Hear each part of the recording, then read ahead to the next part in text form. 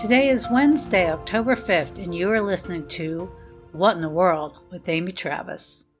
Everywhere you turn, there's more bad news about our economy. On average, grocery prices have soared over 13% in just the past year. The cost of eggs has risen by 38%, and prices for other goods has also jumped. Flour, for example, is up 22.7%. Chicken is up 17.6%. Milk is up 15.6%.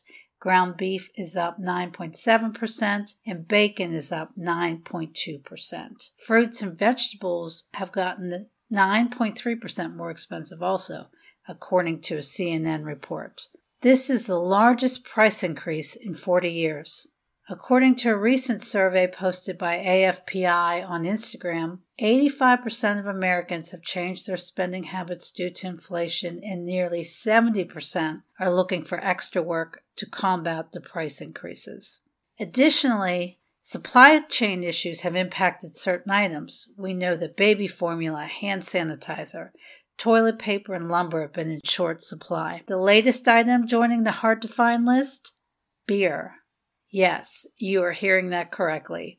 The carbon dioxide needed to brew beer is in limited supply. Unfortunately, the stock market doesn't have any good news to share either. ABC reported in July, over the first 6 months of the year, the S&P 500, a popular index to which many 401k accounts are pegged, plummeted 20.6%, marking its worst first half performance in any year since 1970. And yet, Ukrainian President Vladimir Zelensky made a shocking admission to Margaret Brennan of Face the Nation on CBS News on September 25th. He boasted that the United States is giving them, meaning Ukraine, $1.5 billion every month to support their war budget. $1.5 billion every month. Say what? What in the world is going on? It's almost as if our government is trying to bankrupt our economy. Why is the U.S. Congress more concerned with the welfare of Ukrainian citizens, if they're even receiving the aid, which we know they're not, than American citizens? Before we discuss possible reasons why, let's look at the factors directly affecting the skyrocketing inflation. Number 1, supply and demand. Cost-push inflation occurs when the supply of a good or service changes, but the demand for that good or service remains the same. So what is behind these supply chain issues that we're seeing? Yes, we're told that Russia's invasion of Ukraine is the source of these shortages and much more, but that may not be the full story. The Gateway Pundit published a list of 100 U.S. food processing plants that have been destroyed, damaged, or somehow impacted by accidental fires, disease, or general causes. This list includes 19 major fires to food industry facilities in just the first 6 months of 2022.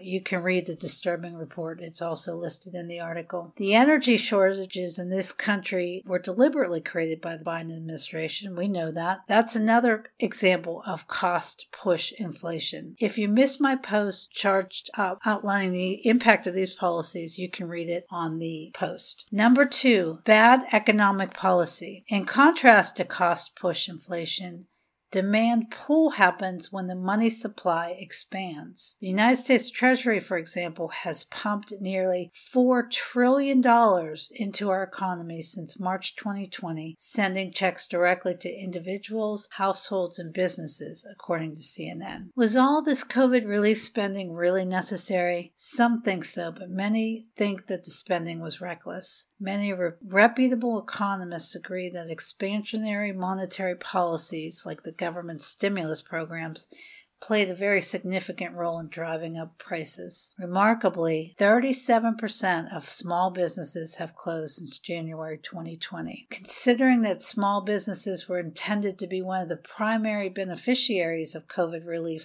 funds, many are pointing to how the stimulus package actually led to billions of dollars in fraud. So who exactly makes all these decisions about how to spend taxpayer money? What agency has the authority to print money at will? This This leads us to the third reason for inflation, and that is the monopoly controlling our money. The creation of a central bank was established through an act of Congress in 1913, along with the mandate to promote maximum employment, stabilize prices, and moderate to long-term interest rates in the U.S. economy.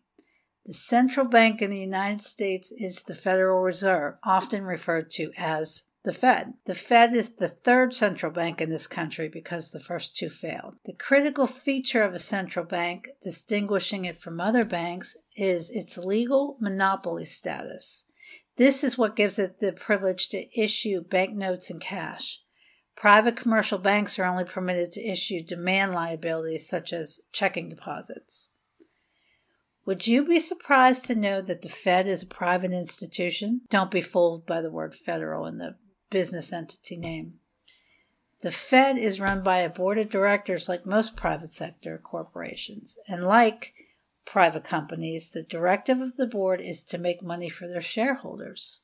Well, apparently that doesn't include the American people. But, not everyone suffers when a nation's economy circles the drain. The pandemic, for example, led to one of the greatest wealth transfers in history, according to Jim Cramer with CNBC News. The United States gained 56 new billionaires in 2020. Curiously, during that same period, Bankruptcy Institute said that Chapter 11 bankruptcies surged 48% compared to the previous year. That's a little curious. It's almost as if our government intentionally funneled money away from small businesses and towards large corporations. So it leads us to ask the question, who's really in charge here? Yes, the government is responsible to oversee the Fed, but this happens much the same way that the fox oversees the henhouse. Would you also be surprised to know that the Fed has never been audited? Yes, it's true. If the Fed was truly concerned with upholding its mandate to project jobs and the wealth of hardworking Americans, then why do they fear being audited? Such matters, which would be routine at any other bank, are off limits to the Fed's auditors as a matter of a law passed in the 1970s. Fortunately, Dr. Rand Paul has recently introduced efforts to reenact the Federal Reserve Transparency Act. But as we wrap up, it's painfully obvious that our government is purposely bankrupting our economy. But why? What's their end game here? As the U.S. dollar continues to plummet, the Federal Reserve announced just this week its intention to move us towards the U.S. Central Bank Digital Currency, CBDC. Digital currency? That sounds